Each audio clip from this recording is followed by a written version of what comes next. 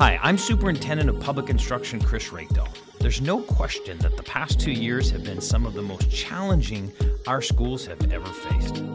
We're asking big questions like, what is the real purpose of public education? How do we determine success? And what does a truly equitable education look like? Over the past year, some of our award-winning educators have had conversations with important people in their lives about learning, relationships, curiosity, and so much more. We've gathered these conversations together for this new podcast series called Educators Ask, and we hope you enjoy listening. Hi, I'm Dr. Erin Lark. I am the highly capable program TOSA for Vancouver Public Schools. I'm also the 2021 Regional Teacher of the Year for Southwest Washington and a 2020 finalist for the Presidential Award for Math and Science Teaching. And I'm John Zingale. I'm a middle school social studies teacher or history teacher at Vancouver iTech Preparatory.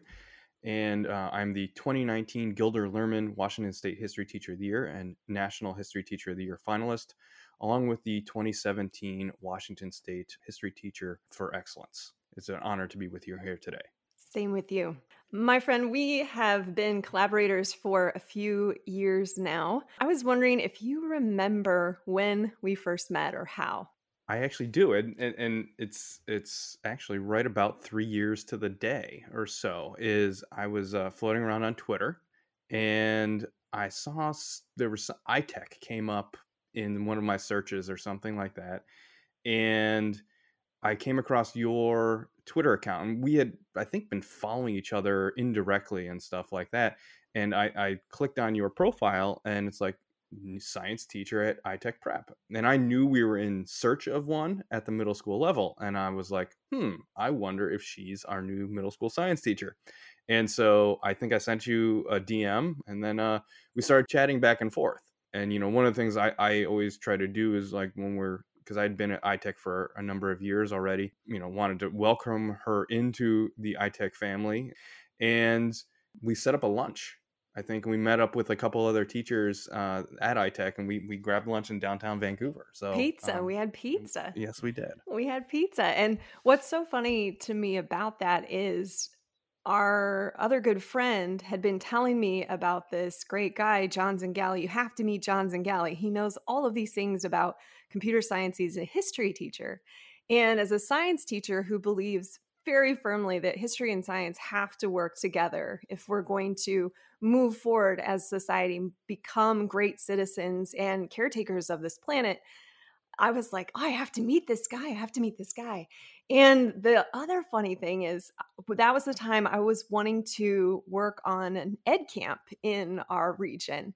And I was like, oh gosh, I got to get an ed camp. And I did a search, and there had been one a couple of years before. And I had not put together that you were also that John.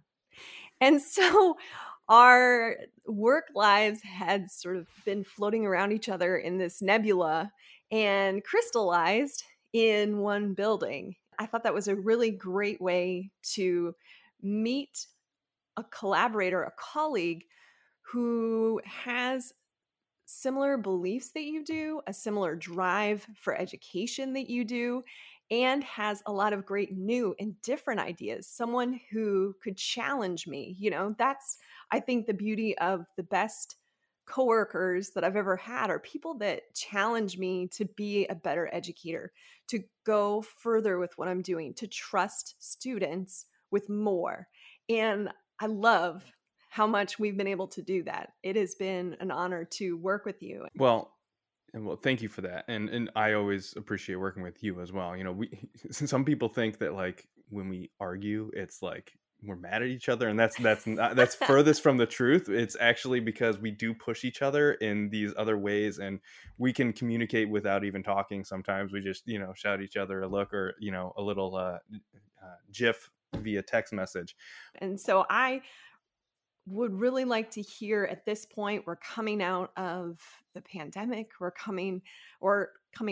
changing where we're at with the pandemic. We're about to open a new school year. And I really wanted to ask you what you think the most important thing schools should do right now.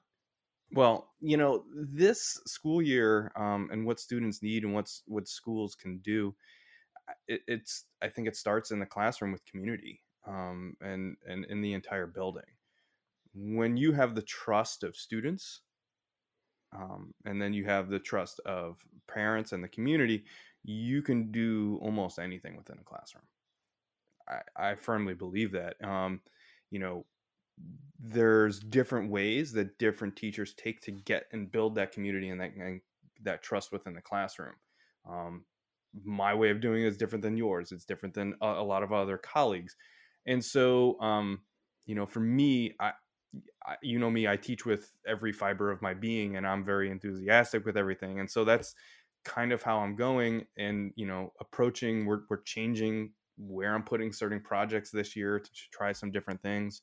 But going from the fully remote to the partial hybrid to the kind of the full hybrid showed a lot of different things. And I think kids, it's good to have them in the building. Like, there was so much more schooling, learning, community building done when we were there, like the 4 times a week.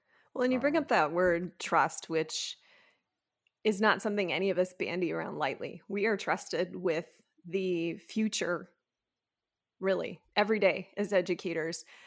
Families, our communities, our colleagues, staff, they trust us with the future. That's where our innovators are coming from. That's where our future careers are coming from, are these young people in our classrooms. And when we had to, for safety reasons, close school buildings, we broke the societal contract with our communities, with our families, where we did not have children in the buildings. And that upended lives in ways we're still figuring out. And so when you bring up that word trust, that is exactly what we have to do. We have to create a new situation, something that brings back the strength with school, and then also corrects those cracks that we identified, those pitfalls that we identified for students, those big gaping opportunities, and sometimes those hurts that happened in schools for kids, where we have that opportunity to do better every day by these children.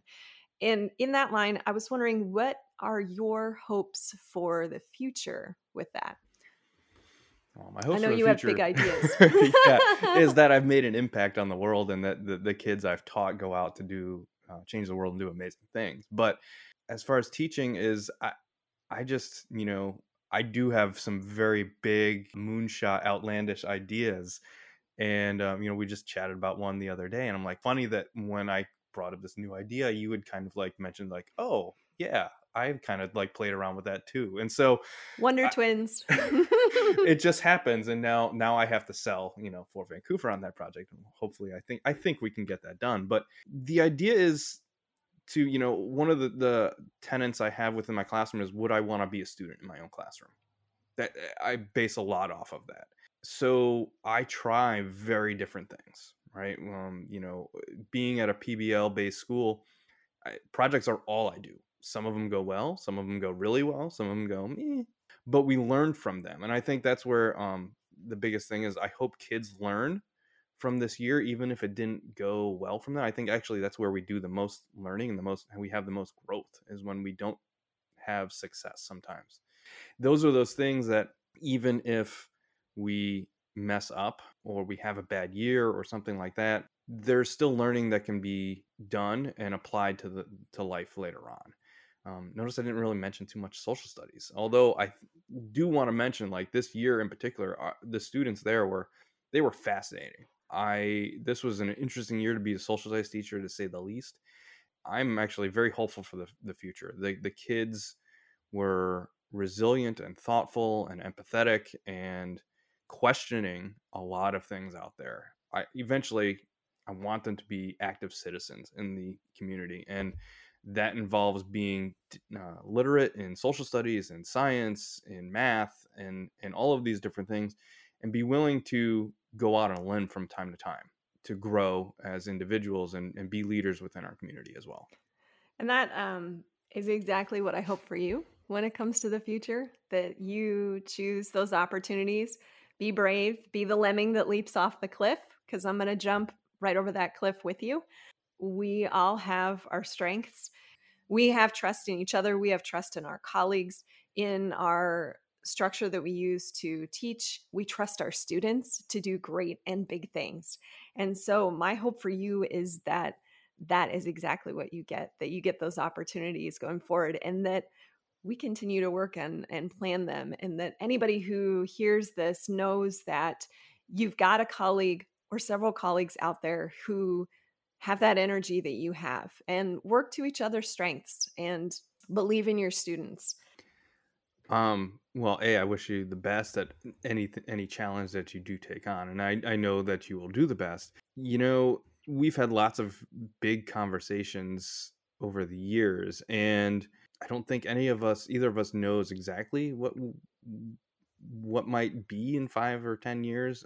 I know that you want to change structural pieces within education and bringing together the rural and the urban communities, and trying to bridge those gaps between socioeconomics and the other barriers that are in place for a lot of children. And I hope that you get to be in a position where you can make those changes, and we can really start to truly re-envision education, not on a school by school basis, but on a maybe district by district basis or state by state basis, and really make these structural changes that I believe are needed for education.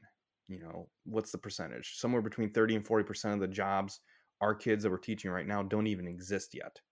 So we need to re-envision, rethink, reimagine, whatever buzzword you want to use, but we need to shift education. And I hope that and I know that you'll be a linchpin in doing that, at least within Southwest Washington and our state here in Washington. Thank you, my friend. It's an honor to talk with you, as always. Indubitably. Thank you for listening. If you like this story, be sure to check out the OSPI website at www.k12.wa.us. That's k12.wa.us. And follow us on social media at WAOSPI. We'll release a new conversation every week.